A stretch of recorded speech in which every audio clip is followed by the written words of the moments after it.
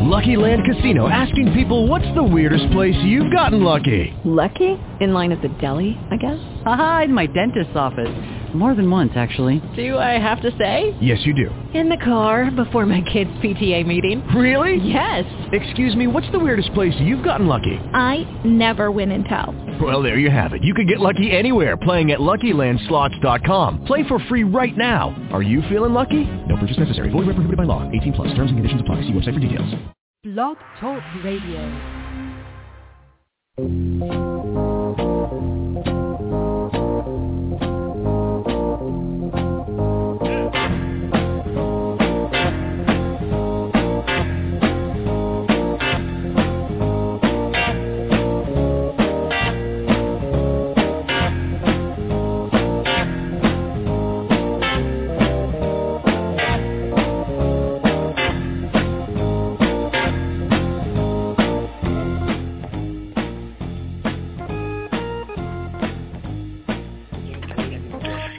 Ladies and gentlemen, you know what that means. It's time for America's premier sports music program. Here on the waves of blogtalkradio.com, it is Fanatic Radio. I'm your host, Michael Gardner. Join with me is an all-star panel of misfits, as Ben Florence is eventually on his way. And I am joined also by a very special guest, frequent flyer and frequent caller, John Gardner, will join me in the studio as well, as he is visiting D.C., doing the bad mamma jamma of job hunting. But he decided to pop in to get me a little bit out of a hole. Of course, we begin today, as always, with our final episode of Olympic coverage.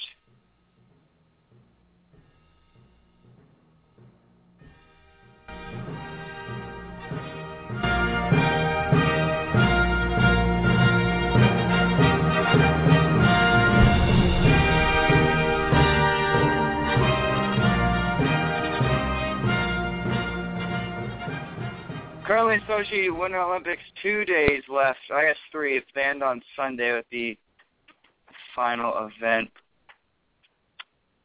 being bobsled, cross-country skiing, and the gold medal games of hockey, which by this soundbite, this was something American fans are most commonly known for. Back ahead now comes Sidney Crosby. Crosby tries to dance through. Miller guides it away to the corner. Crosby up with it there. Punched along to Jerome McGinley. Crosby scores! It's over! The gold medal to Canada! Now it's 4 years ago when Sidney Crosby scored the overtime goal to win the gold medal in Vancouver, which is great. Great for Canada, winning in their home country. And, of course, these two powerhouses met this morning in Sochi as Canada got the best of America again, winning 1-0. And not only for the men's, the women also fell in overtime to the Canadians for the second consecutive Olympics. John Gardner, how disappointing is it for American fans knowing that men's and women's fell again to our good, friendly neighbors to the north? You mean our good, friendly neighbors to the north that have much better hockey? It's not, well, no, because we played well. And this is what the United States does. I'm sorry to cut you off, but this is what the United States does. They do really well in the prelims. They have enough players to get us to the medal rounds. Because now, who do we play? Finland for the bronze? Yeah, we play Finland. Finland for the bronze. But then I feel like if there's anyone else but Canada, USA could win. I mean, I beg to differ. I think Sweden has a really good team. I said on the show last week that Sweden will win. I mean, they're they're defending World Cup champions. They play a very good Canada team. That is a game I'm looking forward to. We'll continue. First of all, how are you? I'm good. I'll get to you in a minute. Go on hockey. No, I think it's not so much. It's a difficult tournament. I think the Olympics, because you're having to play so many games so quickly. The turnaround. While a lot of these players are very comfortable with that in their NHL season, and a lot of them in their seasons, it's still a high demand.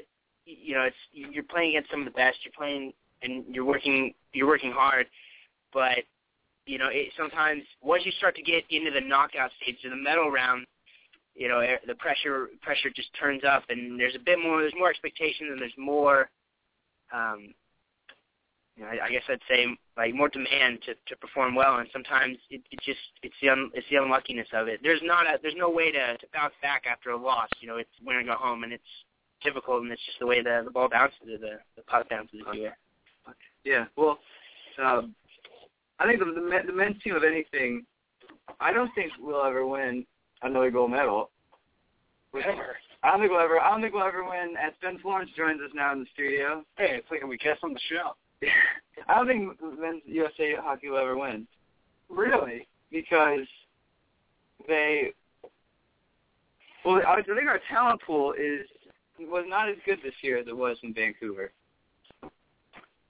Really? Yeah, I thought, of course, we still did very well. They play Finland tomorrow at 19 o'clock. Yes. Saturday. 7. All right. Yeah. Wait, so if it's 19, is it 19 local time? Because they are 9 hours ahead. Sochi time. So then if that's at 19, that came to, 11 a.m.? Can't wait. Can't wait for the gold medal game. Yeah. Canada-Sweden. That'll be a good one. But yeah, I don't think, because I thought Ryan Miller, I think, was better in 2010. Of course, Jonathan Quick played. Yeah, he phenomenal played as well. Fantastic. He's looked very good thus far as well. What's the U.S. missing, though? What's that one step we can't take? What do you mean? We're losing to Canada. It's not like we're losing to a scrub, Canada is still the best team, the number one team ever won the Olympics. Mm-hmm. They've got the strongest pool. I think that, losing the Canadians, it's disappointing. Losing period is disappointing, but, Canada is still the best team in the tournament, still the team to beat. And so, we're just, they did outplay us today, and they did look like the better team, but we were still in the game. So, I think that what could be more of a problem potentially, because what was interesting, I think it was Ken Dryden, who was famous for being a color commentator on the Miracle on Ice game without Michaels in 1980. A piece for Gardner talking about how the U.S. now has like a quarter of the NHL players right now are American. Like in 1980, it was like 7% or something like that. So, but what will be interesting is that one thing that we kind of talked about earlier before the show is that it's going to be. I will be completely shocked if NHL players are playing in the 2018 Winter Games in Pyeongchang, because they almost didn't go this time. Not a big interest in South Korea. Not only that, the NHL, they really don't get anything out of it. They don't really get anything out of having the players play, having to interrupt their season midway through for going All-Star game because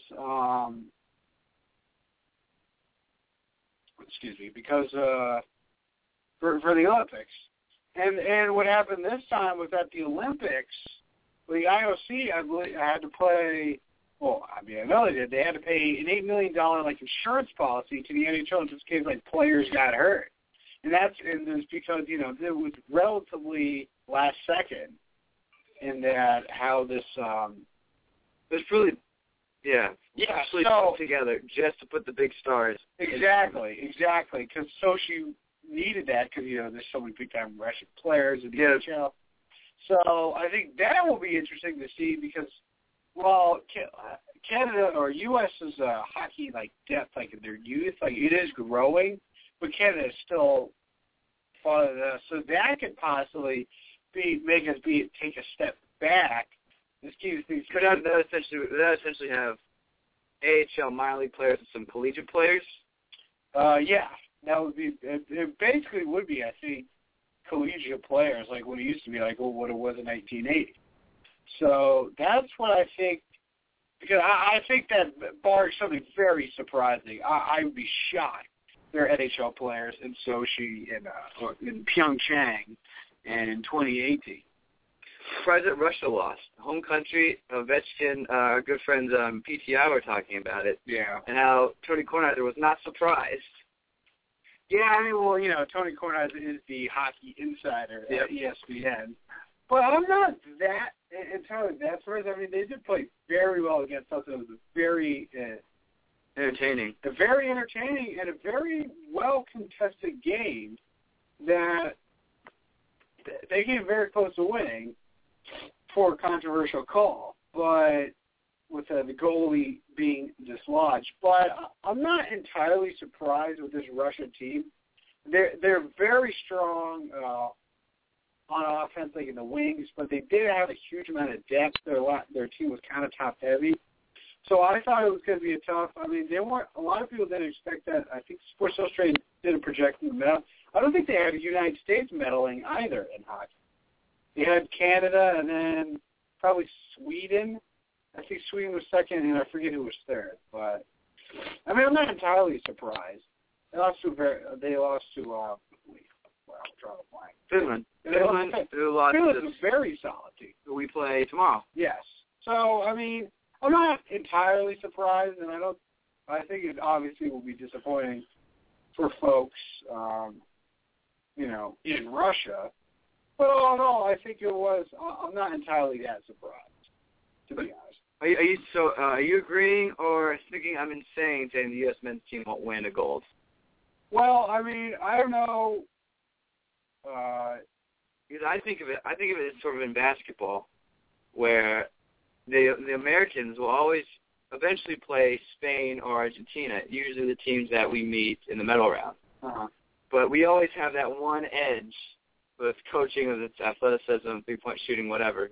Our men's basketball team usually is a heavy favorite to win unless the inevitable happens. Yeah. I think unless that inevitable happens in hockey, Canada will always win, or at least beat us. Yeah, because it is the Canadian sport, and thus they have the stronger farm system, stronger, younger talent.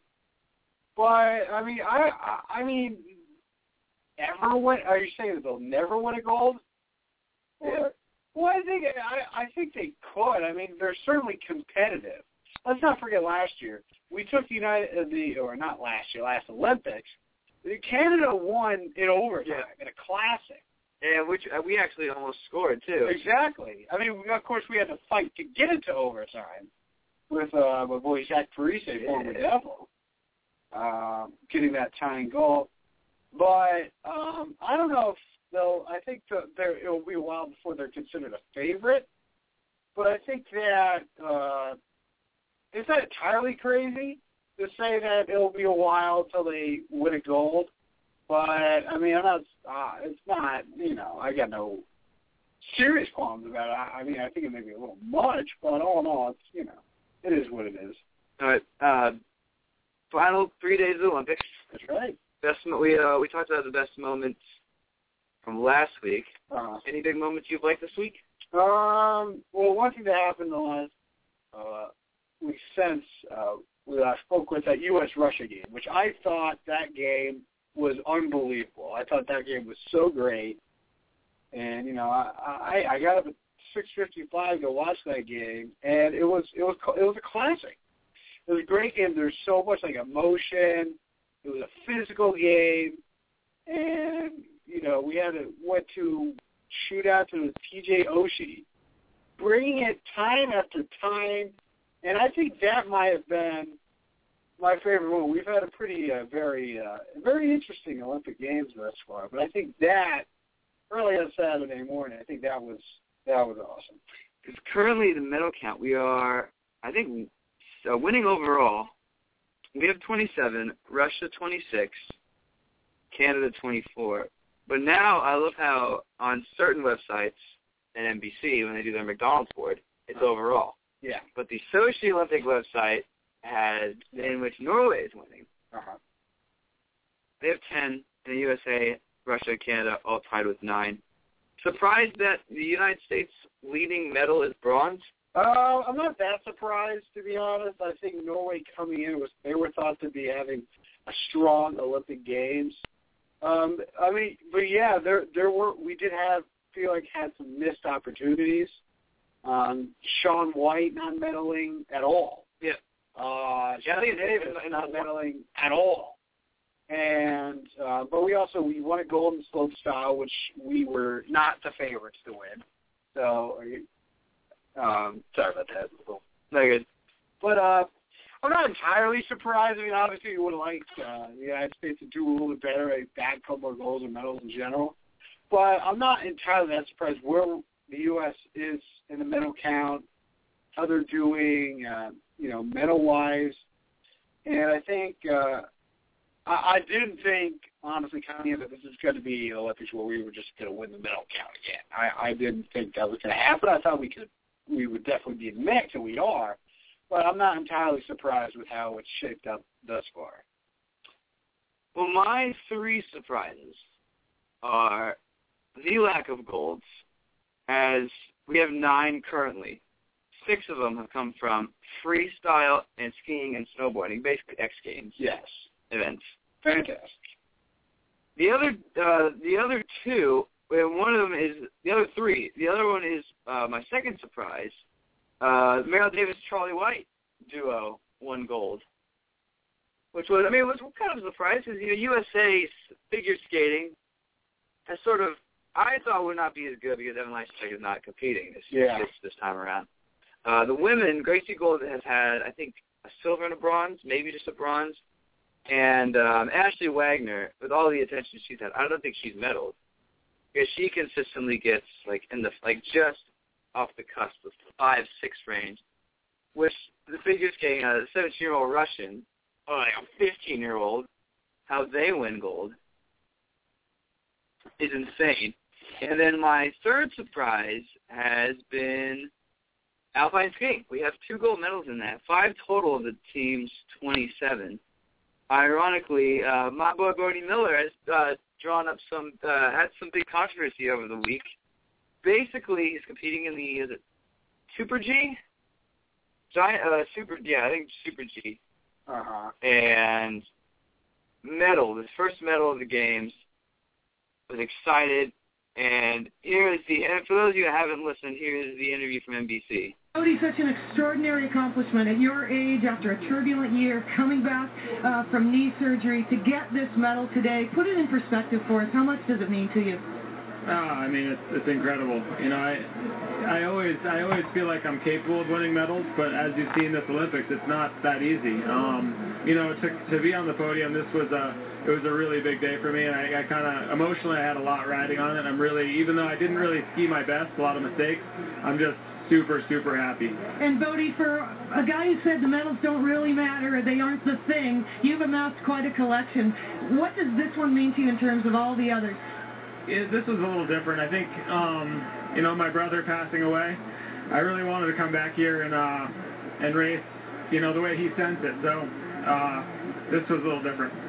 Bode, you're showing so much emotion down here. What's going through your mind? A lot, obviously. Just a long struggle coming in here, and just a tough year.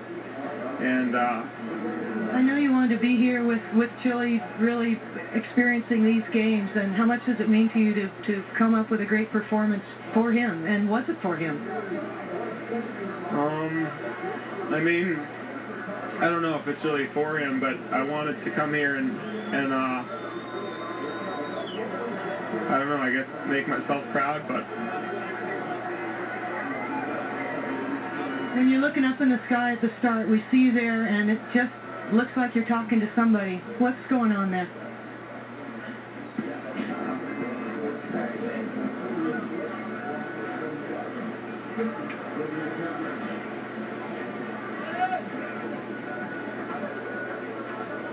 The loss of his brother Chile to a seizure last April, that emotion that he has been carrying with him since continues to flow out.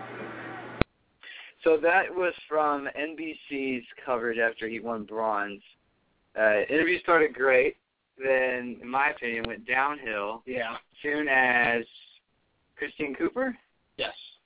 Kept emphasizing the fact that did he win it for his brother? Uh-huh. Do you think NBC went too far? Did she go too far? I really don't think of that. I don't think they did. I think that, maybe a little bit but I don't buy this argument that NBC and, they were all trying to make him cry. Right. They were asking a question that people wanted to know the answer to, and I think that, was a key part of, the whole thing. So I don't think NBC, maybe, I mean, if it were me, maybe I would approach it a little bit differently, but all in all, I would have basically done the same thing. And it's like, somebody doesn't answer your question, or it's not, and if people are like, oh, well, she wanted to make him cry, which I don't buy, and there was no knowing that he was going to cry. Right. He could have just been like, smiling, I'm thinking of him or whatever. So I think a lot of it is, I don't want to say much ado about nothing, but I really don't think all in all is that big of a deal, and I really don't have much issue with what happened there. I think it's the fact that she was a former, as one of NBC's bringing out a former athlete, because our good friend Donald Marcus could try to compare it to the Aaron Andrews situation with Richard Sherman, and a person in my class actually said, the Richard Sherman case, he brought it upon himself. Aaron Andrews asked a simple question. That's right. The Scooper, on the other hand, did the opposite. Continued to emphasize, I think, that sort of lack of journalistic training in intense moments like that. Yeah, but I, as far as I know, she's not a journalist, though. She's a former athlete, right? Aaron Andrews, on the other hand, is. Exactly. Well, I mean, people always dispute that, like Kevin Harlan. They went on the radio at CBS Sports affiliate in Pittsburgh and basically said she's not a journalist or something like ridiculous. But anyways, yeah, well, I mean, I don't think it was that big a deal. Like I said, I may have approached it a little bit differently had it been me, but I think that it was a question that I think needed to be asked. I mean, I don't think she was badgering her or him or just grilling him. I just was asking the question that I think people wanted to hear. Well, I'm glad Bode Miller won, and he did apologize. He did say on Twitter it was up in the moment. It wasn't her fault. I don't think it was. But well, we just got a third medal in alpine skiing, a third gold medal. As we'd like to thank Michaela Schifrin, the teenage skiing sensation, winning the women's slalom. The other two was Julia Mancuso, who won Super Combined, the downhill portion of it. Oh, no, she just led it. Never mind, we only have two. Tim, never mind. Yeah, because I actually had a great conversation with my dad about the difference between the skiing events. I overheard that, that's right. Downhill, there's giant slalom, which is sort of the continuous S down the hill. Slalom, which is when they go through the pegs, or the sticks. Super G, which is a combined of speed downhill and giant slalom. And then Super Combined, which is when they take the best times from the slalom and the downhill. So at least we had a man and a woman win medals in those events. Men's slalom is the last event. That is Sunday morning, which Bode Miller will not be competing in, as he dropped out, one of the most decorated Winter Olympians in his respected sport. Good to see at least he got a medal. And surprisingly, the USA was not getting drilled in alpine skiing. They had 5 total medals compared to Austria's 7. Another interesting sport we mentioned, hockey. The bobsled is continuing. Has the Jamaican bobsled team gone yet? I think they have. I could be wrong, but well, it's interesting watching the women's two-man teams. How the United States had 3 teams, and 2 of them consisted of track and field. Lolo Jones and I don't remember the other one. I'm gonna look her up. But for the Lauren Williams, who was a part of the 4x100 team that won gold in London. And I think it's cool to see they got, in the women's two-man team, they got a silver, which is great considering it's her first Olympics. And she's actually the first Olympian since 1924, I believe, to win a medal in Summer Games and in the Winter Games. So I think it's cool that the crossover teams or athletes succeeded. Little Jones did not medal, but hey, they at least competed and got there. That's right. So they did what they had to do. And in the two-man heat 4, the Night Train got a bronze, which is surprising. It's another team that everyone thought was going to do well. They return men's 4-man heat 4 Sunday, February 23rd, 15 o'clock. Be there at B Square. Be there at B Square. Your overall impressions of the Olympics before we put out the torch next week? You know what's interesting? I missed most of it. Yeah, I missed most of it. Well, I mean, it is. That's the one thing about the Olympics. There is a significant time difference between 9 hours to where events are done early in the afternoon, and obviously we have class and all that jazz. So, and it's been an interesting game. I do love that one of perhaps the biggest storyline to come out of this game, when whether it speaks to the media or whatever, is that Bob Costas at the Tinker. Yeah. And how the nighttime hosts have been 3 different people in less than a week. Yeah, and the thing is, Costas was on the Today Show this morning, and they were he was like, "Yeah, I'm getting out of here. I'm leaving on next Monday." And Matt Lauer was like, "Oh, what are you taking the red eye?" And Costas was like, "Well, I guess I walked into that one." But geez, NBC, if you need future people to do the Olympics, our resumes are ready to be reviewed. We'll take a break. When we come back, we'll talk Cleveland Browns, NFL Combine, and our NASCAR preview. You listen to Fanatic Radio on blogtalkradio.com. It's Fanatic Radio. What's wrong with that? He fought for his country. The reason you wake up on game day and put on your team's colors. Fanatic Radio on Blog Talk Radio.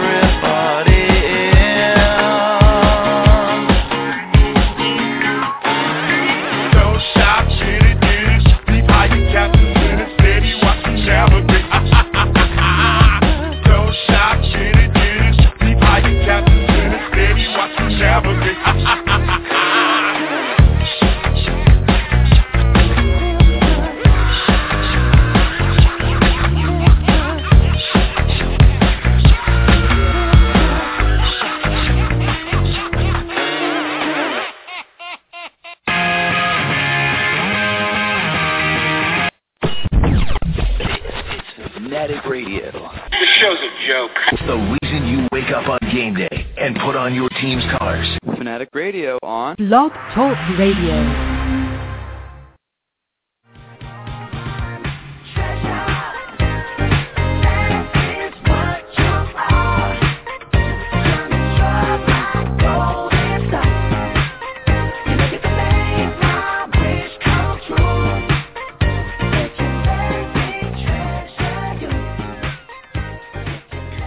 Fanatic Radio. Mike Gardner, Ben Florence. John Gardner, wherever he is, talking on the phone. He's visiting us this week, doing some good old job hunting, much like some of the collegiate athletes at the Combine. And right out of the gate, interesting during the Q&As of certain athletes' press conferences, Johnny Football was texted by the Golden Boy Tom Brady. It was cool for him to reach back out to me after I extended a text message to him. It was extremely cool. Kind of really funny conversation at first. Worked our way into a little more serious conversation, but it was really nice. I'm very thankful for him to be able to extend the hand out to me. The situation that I'm in. Basically, Tom Brady wants to learn more of foot speed from Johnny Football, who's currently listed 5'11", 3/4", 207 pounds at the Combine. One of the many big stars going into this Combine. Especially in the quarterback class, you got Teddy Bridgewater, got Taj Boyd, A.J. McCarron, Blake Bortles. Is it going to be another quarterback-heavy draft class? I think so. It is actually a pretty deep draft class as a whole. A lot of people are wondering if there really is that franchise quarterback, because there's no clear-cut number one guy, even though it appears a lot of the momentum from what I've heard and from what other people have said, that there is a lot of momentum toward people thinking that Blake Bortles from Central Florida is the top quarterback in the draft. I mean, I like all the three top quarterbacks that are going to be top 10, could very well be top 5 picks. I like Bortles.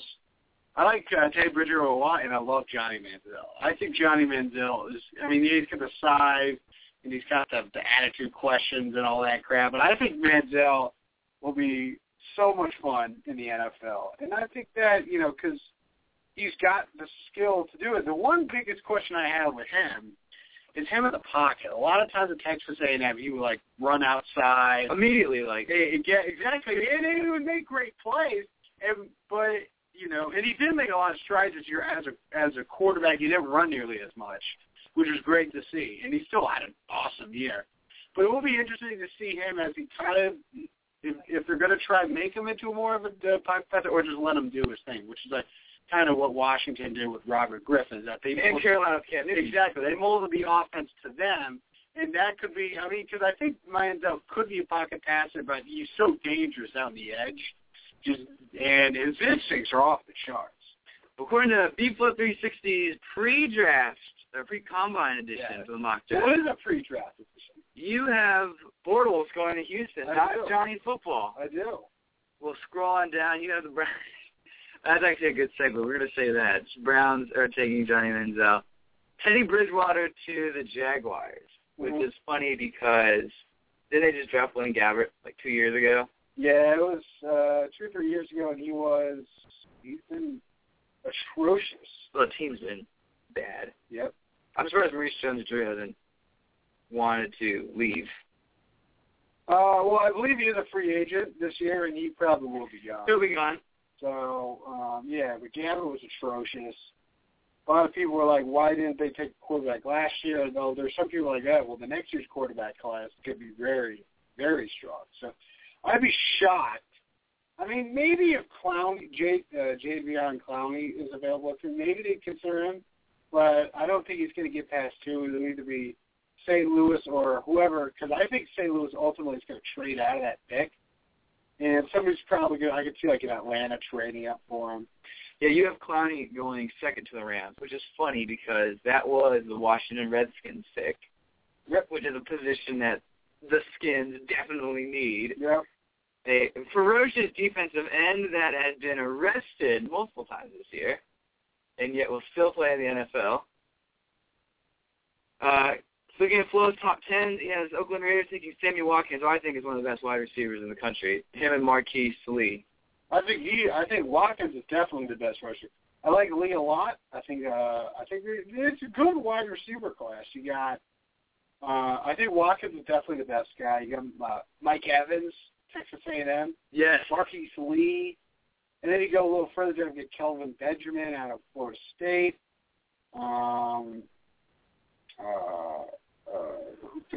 Who's the guy from Penn State? I'm drawing up Allen Robinson.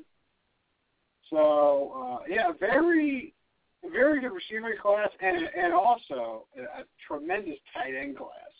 Where you got at the top, you got two tight ends that are definitely going to go in the first round, and Eric Abrod, who a lot of people are thinking is not going to make it, either out of the top 10 or maybe out of like the top 15 without question. And for North Carolina, and then Jay Amaro from Texas Tech, another fantastic player, another one of those dangerous guys up in there. And then another guy that has some maturity issues, but is also very talented. He's either going to be a late first or early second at Austin Safarian Jenkins out of Washington. So further wide receiver crop, but some very talented guys.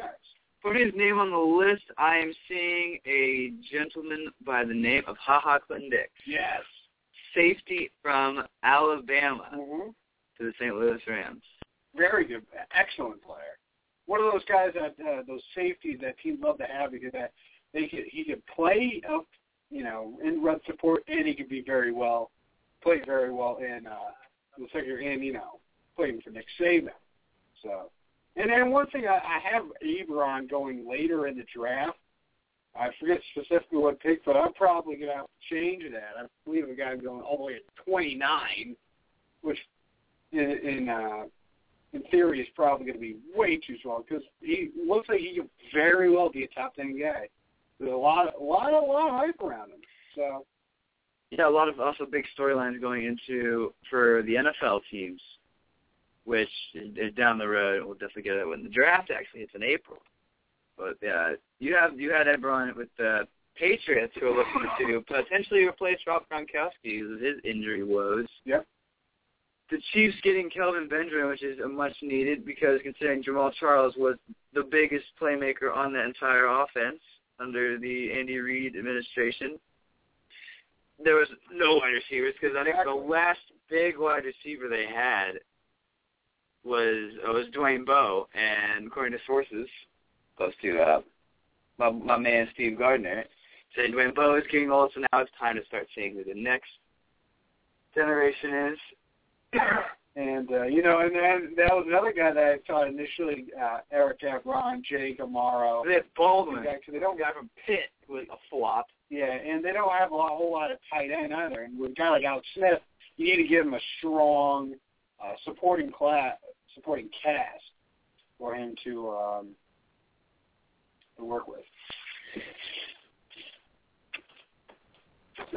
So it transitions perfectly. Flo has Browns taking Johnny Manziel, and here is what Jimmy Haslam said last week in regards to literally cleaning house in his front office. After lots of conversation, mutually agreed that it was best for the organization if we streamline things where accountability, reporting lines were much clearer, and accordingly, effective today, we've announced that Alex Shiner, as I mentioned earlier, will run our business side and will remain as president. Mike Pettin will obviously be the head coach, and Ray Farmer will be our GM. We will not have a CEO, and those three people will report directly to me. Basically, he has them say no CEO. Yeah. Three people underneath report directly to the boss man. Browns, a great tweet by Adam Schefter saying in 45 years, Pittsburgh Steelers have gone through three coaches. And in 145 days, the Browns have gone through three coaches. Yeah. It is awful in Cleveland. 145 days? I don't know. Yeah. Why? No, because, what's his name? It is weeks. or like a year, because it's interesting because Haslam, you know, he grew up a Steelers fan. It was before he had a small stake in the Steelers before he bought the Browns. But it's clear that, I mean, them getting rid of Banner, the president, and which was certainly a surprising move, and then Lombardi. I mean, Lombardi is, a lot of people don't like him. I personally wasn't a huge fan of him, but it's still a surprising moment. And why would you fire these guys? Why would you, if you wanted to get rid of them, why would you do it now instead of like when they were looking to hire a head coach? Why wouldn't you do that then instead of doing it now? And there are some speculative rumors. Apparently, Haslam is a good friend of Peyton Manning. So supposedly, and this is completely absurd, that he is keeping the CEO, and you know he's a big booster to the University of Tennessee, that he is looking to keep that CEO position open for when Peyton Manning retires and give it to Peyton Manning to have him run the organization. Have him run the Browns. I mean, you know, we thought when people thought when Haslam came to town that he would finally bring them some stability. He came to town recently. Yeah, exactly. Like, it was like a season and a half ago or even less, in a year and a half. And now it's just a complete mess. And even more so than usual for the Browns. But in their newest incarnation, they've just been completely inconsistent. And, you know, people wonder why the franchise is going nowhere, and that's why. Exactly, because ever since they've come back in 1999, they have had a combined 77 and 163 record, and they've had 2 winning seasons in 2002 and 2007 with a 9-7 and 10-6 record, respectively. And they've gone through how many coaches? Chris Palmer, Butch Davis, Romeo Crennel, Mangini. Now you get into the one-year wonder guys. You get Pat Shermer, and now Chudzinski, and now Mike Penn. That's 7 guys that have coached a team who's been around, at least this incarnation's been around for 15 years. That's bad. That's really bad. I mean, that coaching stint is worse than the Redskins' job. At least they've been able to keep a coach for about 3 years before firing him. Yeah, I mean, the Shanahan thing there wasn't said. Danny Snyder, everybody knows that guy has no idea what he's doing. Complete fool. Exactly. John Gardner, who would do a better job running the Browns? Any names? Say one. I don't know. I mean, any coach that's currently has a job could probably do a better job. Well, not coach, but like who would you see running the Browns better than Jimmy Haslam? Say anyone. Just feel like Artie Lang. Artie Lang. Do you know who Artie Lang is? No, Jimmy Haslam. Well, why are we talking about Artie Lang? Artie Lang can run the Browns better. And we can run the Browns better. From an organizational standpoint? Yeah, just anyone. I think the league should buy the Browns out. The league should run the Browns and why? That. We need to have baseball with the Expos. Well, the league bought some team in some league. In soccer. It was Chivas USA. Yeah. MLS bought them. I don't know, because Chivas USA is a joke. Yeah, Chivas, that's a worse run organization than the Browns. They were firing people that couldn't speak Spanish. Yeah. Exactly, and they had the owner had legal troubles and maybe drug deals apparently. Look at the success. I mean, from a marketing standpoint, look at Jerry Jones, what he's done with the Cowboys. Not saying from a playing standpoint, from a marketing standpoint, if you just take over a team and are able to market it, you can be very successful. Look what he's done. Well, in one of these years, you know what's going to happen. Jerry Jones is going to coach the Cowboys. He's already said in an interview 10 or 15 years ago, he was asked point blank, do you think you can coach the Cowboys? Absolutely. So he'd be owner, GM, and head coach. Exactly. I'm calling it Jackie Moon saga right there. Jerry Jones to coach the Cowboys. Cleveland Browns, that's bad. That's so bad. But we love Cleveland. We need Cleveland rocks. That would be awesome to get Johnny Manziel on the Browns. That was apparently the thing where one of the reasons why he thought that Chudzinski got fired, because the organization wanted to draft Manziel, and Manziel wouldn't have been a great fit for Chudzinski's for his His whole shebang. Where's Pettit from? Pettit he was the defensive coordinator in Buffalo for a year, and before that he was for several years the defensive coordinator of the Jets. He's a very good coach, and players like playing for him. He's a hard-nosed guy, but he's a talented coach. But it was just comical because they had all these targets in the offseason, and so many of them were like, yeah, we're not interested. Like, hard coaching jobs are hard to come by. But, like nobody wanted to go to the Browns. Exactly. So, and it was weird because they took a while, which isn't a terrible thing. But, and then it seemed like a guy that they wanted to wait to interview. They then just hired a coach before that. So, that was defensive coordinator Stan Quinn from the Seahawks. So, complete mess. Exactly. So, NFL, we will be up to date on Flo's mock draft. That's right. As he will go toe-to-toe. Yep, and he will go toe-to-toe as Flo is a two-time champ in the B-Flow 360 Self-Known Sports Extravaganza. Are we even certain about that? 2 years in a row. Because we started it with our good friend Eric Saltzman to prove that Flo has a better friend, or a better blog than him. Well, we knew that. And Flo's Team Brazil, which is fantastic. The combine is going on Saturday. It starts Saturday. Offensive lineman, tight end, special teams Saturday. The quarterbacks, running backs, wide receivers Sunday. That's always great. A chance to watch the guys do the 40. Sandcastle will make a return. Rich Eisen does it. I tried to do the combine once, John. Not pretty. I don't think I cannot see you how to run. Thank you. I want to. Well, the problem is we don't have an indoor facility, so I can't run a 40-yard dash. I mean, I could do it outside, but it's, the D.C. weather is... You can't use that as an excuse. It's so unpredictable. Yeah, you could really run inside at Indianapolis. I mean... Where have you been?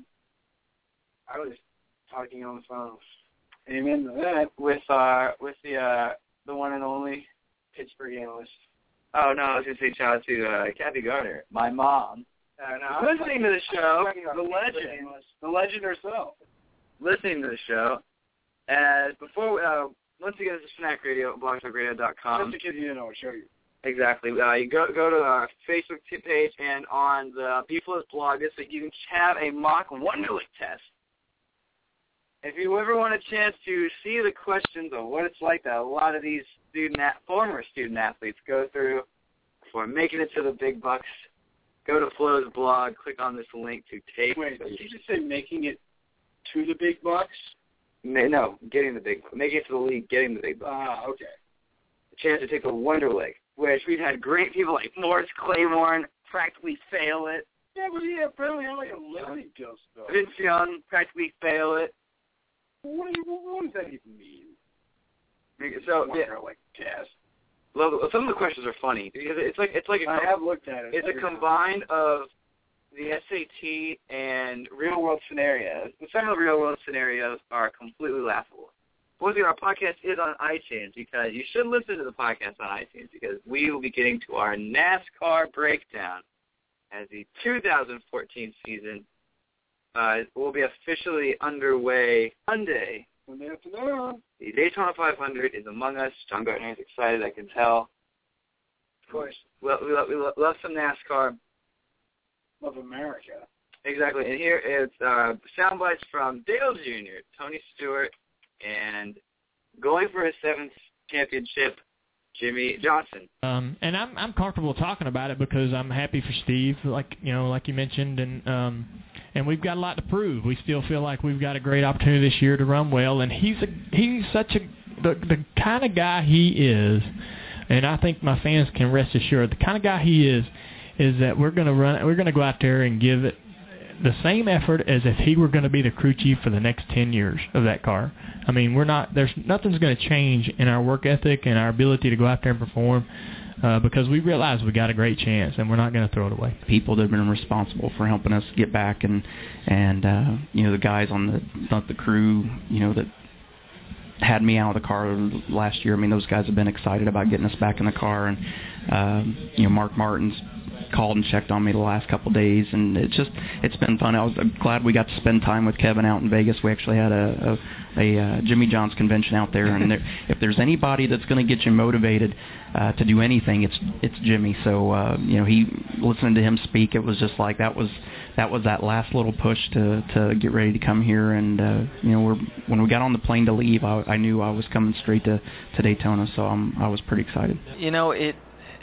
It is out there, and I do internally smile and get anxious and excited and really hope that I have that opportunity. I mean, to be this close is amazing, and I would just love to be in that elite company with those guys and to tie them, and as long as we're dreaming here, talk about maybe winning one more than them and trying to be the winningest driver in the sport or the most championships.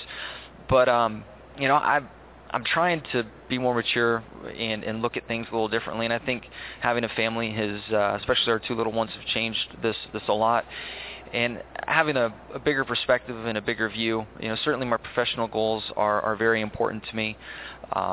But personal life, balanced life, being truly happy and enjoying life, giving back to the community through our foundation and various other outlets. There's a lot to it, and I'm trying to be more broad and enjoy a lot more of what's going on. And I did that last year, and I really felt like I enjoyed this championship in the process far more than any other year, and didn't lose anything. That's a big fear that we all have, is if I don't live this structured, regimented life and sacrifice everything in its path to win a championship, you won't get there. Goldberg's birthday.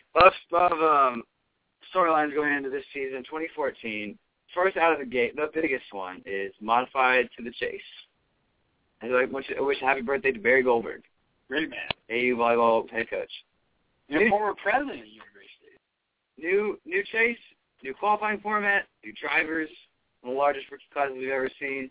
Not we've ever seen, but the largest in recent memory. Well, I think we had one like Denny Hamlin won rookie year. I think that at the start of the year had all that was timed with this one for almost having like 8 guys. But so it's one thing I meant to talk about my Daytona 500 picks, but it's interesting. They have now, with the new format, they make every single race more important. So, and now they've actually figured out a way to make NASCAR, the Daytona 500, the marquee event of the year, even more important, because winning it will help solidify a berth in the new chase for the Sprint Cup. So definitely big changes. Basically, if you win, you're in. They're expanding the field. They're putting an emphasis on winning. I love the elimination, especially in the chase. Exactly. That's something that which usually makes sense anyway. If you win in the chase, you're pretty much guaranteed to be the top 2 guys fighting for the end. Yeah, pretty for the most part. Winning the chase and win the championship. Yeah. There's 5 chase wins. Carlo Joanne won. They still tied. Kenseth 1-2. What Kenseth do? What Kenseth do? Even though he didn't win, he finished second. Yeah. He was up there at the last race. Strong all season. Yeah, exactly. Yeah. I'm interested to see how drivers approach this, because if drivers win within those first 10 races of the season, up until about the TNT Summer Series in Michigan, Kentucky, if those guys win, they could pretty much just race drive around, stay in the top 30 because they have a win or wins. Yeah. They're already in. They have nothing to lose. So they have a chance to gamble a little more. Exactly, for more wins. Or do you gamble for more wins, or do you just play it safe? And the second thing I'm looking forward to is the tracks that a lot of people don't really pay attention to, like the road courses. Those are going to be absurd. Absolutely. Because everyone will be gunning for a win. Exactly. You got to be on your game everywhere now. That's the thing, because it's obviously it's hard to win on the Sprint Cup Series, and it's easy for guys to win a bunch of races, get in a groove, and guys to be, hang around. Because now we've seen years past guys had very consistent years, strong years, get into the chase, and then they're in the mix. but they didn't win. So now this puts a greater emphasis on winning, although, and we've said this before, the guy that would have won a championship last year with this point standing didn't actually have a win in Dale Earnhardt Jr. Didn't win the chase, didn't win in the first. And that's going to come back to haunt guys like that. And that's what's interesting, because will the consistent guys thrive, or will it just be the guy that wins, the first 3 out of the gate when the chase starts? Well, what's interesting is that if you win the first 3 out of the chase starts, you just advance to the next round. You don't it's not a continuous point thing. The points can reset after each round, which also shows that a guy has to be on his to win. Because we've talked in the past, criticism of the chase is that it brings down the season to 10 races, and thus the guy could get hot. But now you've got to get hot, and we've seen guys win chases based on starting off really well, and then having solid years and other guys falling off. But now you got to be on your game each of these blocks. You have to be on your game once every 2 weeks. Exactly, or even every week, because it's going to be a battle to. So, but one thing that I think we agree on is that neither of us like is that now it comes all down to Homestead and the biggest finisher at Homestead trying to make it like the Game 7 feel, which I don't think that's a great idea. I'd rather 4 guys too. Exactly. I'd rather see it be final 2 races or just 1 less elimination, or I don't know. But all in all, I really like this point system, and I think it's going to make this NASCAR season very fascinating to watch, even more so than usual. Favorite driver storylines going in? Because obviously the big storyline is the new Chase is going to do Gen 6 in its second year, qualifying format. Mm-hmm. Favorite driver storyline going in? I think a big storyline, you've got a lot of guys that had disappointing years. So you got storylines like Denny Hamlin, who was hurt, and then came back was very inconsistent. Tony Stewart, who was hurt. Bad Brat missed the chase. Bad Brat, another guy. But I think the biggest storyline is going to be Jimmy Johnson, because even he pointed out, and he said, I don't think that NASCAR did it because of me, but I think they probably thought about it, because he's just been the dominant guy in the chase area, which, winning a championship is winning a championship, no matter how you do it. And thus, I think that is, I don't think it's the sole reason I agree with him, but it definitely had to factor into it, something like that this guy is consistently excellent and always winning the chase. And also, he's going for a 7th title, which only 2 guys have done, Richard Petty and Dale Earnhardt. You know who those guys are. And not only are they the only guys to do it, Jimmy Johnson would be the youngest guy to do it, and he would be the fastest to do it. So I think that the Jimmy Johnson storyline all year, how the chase is going to affect him, and how is he going to do it if he's going to get that 7th title. Yeah. We'll get to our champions in a minute. Other than the Jimmy Johnson storyline, the 3 storylines I like is the return of the 3. How did I forget that? What happens with Austin Dillon? First of all, he's already got off to a great start. He got the pole on the 500, which is going to be so cool to see. Exactly. How he responds, because he seemed to embrace the whole culture of returning one of NASCAR's most iconic numbers back to the sport. And he's done very well. He's someone with every series he's gone up Chuck's Nationwide Cup. He's won titles in both. And he's won races. He's been very consistent. In Childress cars, I think now without Kevin Harvick, can focus on. And he's the top dog now. And he's the top dog at Childress. Yeah, because in the Childress organization, you got him, you got Newman. Newman's a consistent chase driver. Experience that can help him. Exactly. And Paul Menard, Paul Menard used to get a lot of hate for basically getting jobs as a sponsor, but he's shown he can run up front. And he's had very solid years with Childress, so. And Chevy's got this Gen 6 car on lot. Exactly. And the second one is Dale Jr., how he responds to this new chase format. Will his consistent ways, or will not getting a win end up being the end factor, or as lame duck here with Steve Letarte? That's right. That's something interesting. And the third is how Danica Patrick's going to respond. That's right. Because now you've got this whole thing about the Richard Petty comment. And Tony Stewart said I think that Richard Petty should come out and race Danica Patrick because Richard Petty knows he raced at a different time where you have the strongest cars. And my response to that is like, okay, you're going to defend your driver, defend your colleague, whatever. Richard Petty's also in his 70s. Yeah. And I don't know what he would do one-on-one against Richard Petty. He hasn't driven a car since, the early 90s. So, I understand what Stewart is saying, but it just comes off as ridiculous. And I don't entirely agree with Richard Petty, although I think he's right most of the way. Yeah. Because I do think she can win on a plate track. Because she's shown she's good on the plate track. Last year. Exactly. Won the pole. Was running in the top 5. All that jazz. All right, so Flood's predictions for the 500. According to bflood360.com, you have Denny Hamlin. For the first time since 2000, and only I forget what I said in there, the fifth driver ever to win the Sprint Unlimited and win the Daytona 500. There's nobody that has had a better speed weeks than he has. Again, he was awesome in the Sprint Unlimited, leading all 3 segments. Just to clarify, last 2 guys to do it, Jeff Gordon, 99, Dale Jarrett, 2000.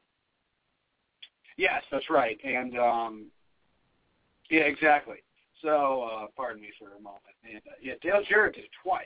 You only got to do it twice. Now, I think Hamlin's going to do it. We saw this year, as we saw in last year's chase, even though Matt Kenseth and Denny Hamlin had engine issues and Kyle Busch had engine issues. Denny Hamlin finished 14th. But they were the strongest cars at Daytona last year. Before the engine trouble. In the fight, exactly. They've shown that in this year they're very good in the draft. And the thing about this year with the draft is that we saw last year, it's not as easy to pass guys as it was. A lot of times you get guys side by side and they stall out. So, but I really think Denny Hamlin's going to win this year. I think he's got a lot to prove, or he's got a big chip on his shoulder. Everyone knows he's an excellent driver. But I think he's got a lot to prove, or no, he thinks he has a lot to prove after last year. He got hurt, came back he only missed a couple races, but he was very inconsistent. He came up a career where he's 25th in points. But I think he's going to come out and win the Daytona 500. I think a Gibbs car will win. Mm-hmm. I'll put my money on Kenseth. Okay. Someone who, I think Rowdy Busch will wreck, as he always does. Very impatient. The big one, Kenseth will be, because usually the big one happens behind 3 guys. Because it's not the leader rarely crashes. Yeah. It's usually like the 5th or 6th place guy. Exactly. Or on back. Or as we saw last night in the second crash in the Gatorade Duel, or the Bud Duel, pardon me. Both races were relatively, and nothing, there was only like 1 caution. And that was at the very end of the second race. You see, it was a little more pack racing, but, Jimmy Johnson ran out of fuel and then caused a big wreck last night. So, but usually like in the middle of because you don't see him really at the front that often, and you don't see him at the back of the pack, but usually it's somewhere in the middle where it gets a little calamitous. Yeah, I think Kenseth will win the 500, and now it's time for our season predictions. Absolutely. bflood360.com. Yep. Great website. Has B20 winning the championship. And, there's so much talk about you consistently, the runner-up in points has an off year. The problem is that didn't happen last year, where one thing that everyone talks about it. Because who was the runner-up 2 years ago to Brad Keselowski? I think it was Jimmy Johnson. Actually, no, it was Clint Boyer. That's right, Johnson. So completely scrap what I was going to say about that, because you just assume. I mean, Clint Boyer had a solid year, but I think so many people talk about like a runner-up slump. I don't think it's going to happen this year. I think once again the 20 is going to be the dominant car. Or the Gibbs is going to be strong at a lot of tracks. As Kenseth was, he had the best car at so many tracks last year. And I think that he's going to come out, he's going to win a lot of races, and he's going to win, I think he's going to win the chase. I think he's going to be strong throughout the chase. I think Jimmy Johnson will be in the mix, and I think a couple of aspect guys we talked about, Brad Keselowski, Denny Hamlin, will also be in that mix. Homestead Miami Speedway in November. I think it could be. I mean, please say it. There's a lot of guys you could choose this because the way this new chase works is you have to look at the segments. That's right. And see the segments who is good. I would not be surprised if Happy Harvick wins the championship. I wouldn't be that surprised either. I think either. First of all, a lot of signs point to Jimmy Johnson because when we look at the segments, he's dominant at a lot of these segments. Yeah, exactly. The one thing people always talk about, he's never been great at Homestead, but he's also never had the pressure to be great at Homestead. Right. Very rarely. Because I think Kevin Harvick was one of the highest finishers at Homestead. Yeah. And he did well in the chase. He finished third? I think so. He was in the hunt. He does well on the mile and a half. He does. Much like Jimmy Johnson. The only tracks I could see him struggle is Dover and Martinsville. He won Phoenix. He does well at Homestead.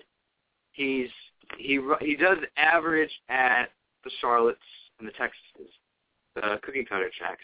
But then he's won consistently at Chicagoland. He's done well at New Hampshire. Won at Talladega. And won he's a very good plate guy. He's another one of those plate guys that always finds a way to be in the mix. He was always like one of the Buddles last year. Exactly. We talk about, everyone remembers that Dale Jr. would be the dominant car. Kevin Harvick was at the front of a lot of those races. And he's always been a very good plate racer. I think the only downside of Kevin Harvick winning is new team. New team that struggled last year as a whole when they expanded. A lot of people think they expanded a little too quickly, and they expanded again. Yep. And so, other than Harvick, you have to go to Jimmy Johnson. I think there's no way. I think now that he sees 7, nothing's going to stop. Nothing's going to stop him. Can't stop me now. Exactly. Don't stop me now. It's sung by Queen. Open up the door, Flo. Let's bring a lot of people in. And we got the funk. Oh, well, glory be, the funk's on me, Bobby. Keep that funk alive. Keep that funk alive. Well, it's 1975, and we just be keeping the funk alive. 5 minutes. All right, it's time for a kind of an interesting tweets from Flo, critically acclaimed segment. We pretty much dissected everything in Flo's blog. An interesting blog post as we have Ian Lutz in the mix now with us. How have you been? Great. This is your first time on the radio. How does it feel?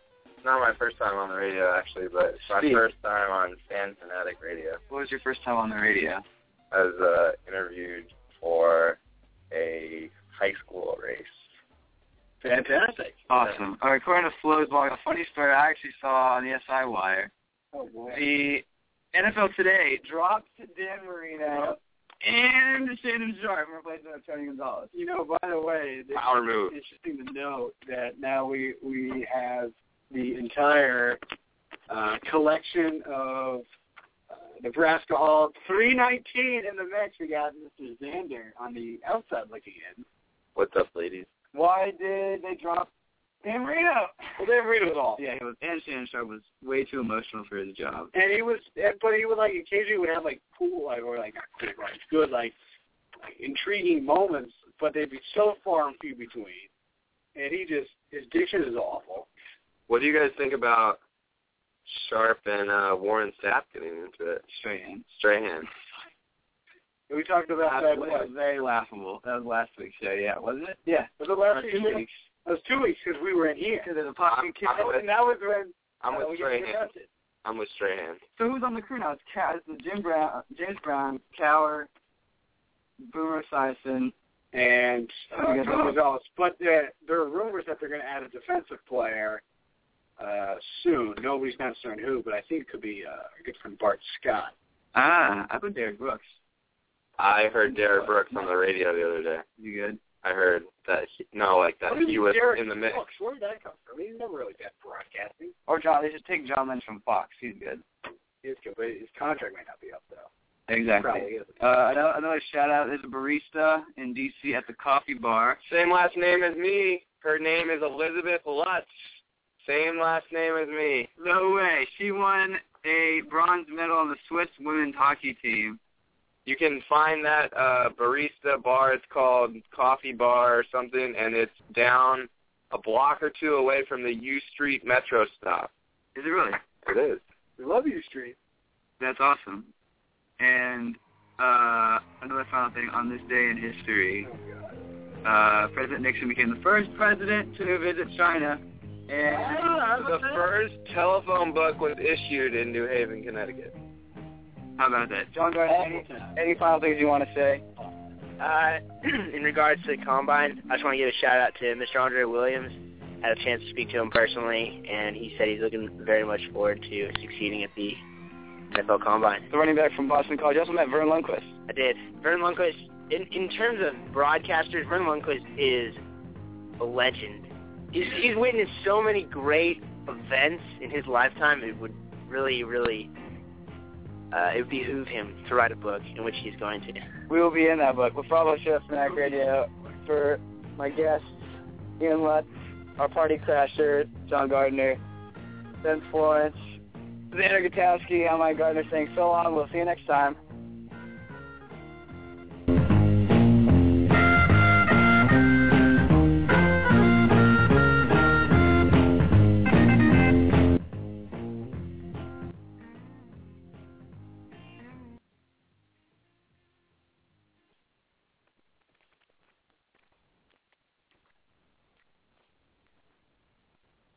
Hello, it is Ryan, and I was on a flight the other day playing one of my favorite social spin slot games on ChumbaCasino.com. I looked over the person sitting next to me, and you know what they were doing? They were also playing Chumba Casino. Coincidence? I think not. Everybody's loving having fun with it. Chumba Casino is home to hundreds of casino-style games that you can play for free anytime, anywhere, even at 30,000 feet. So sign up now at ChumbaCasino.com to claim your free welcome bonus. That's ChumbaCasino.com and live the Chumba life. No purchase necessary. VGW. Void where prohibited by law. See terms and conditions. 18+.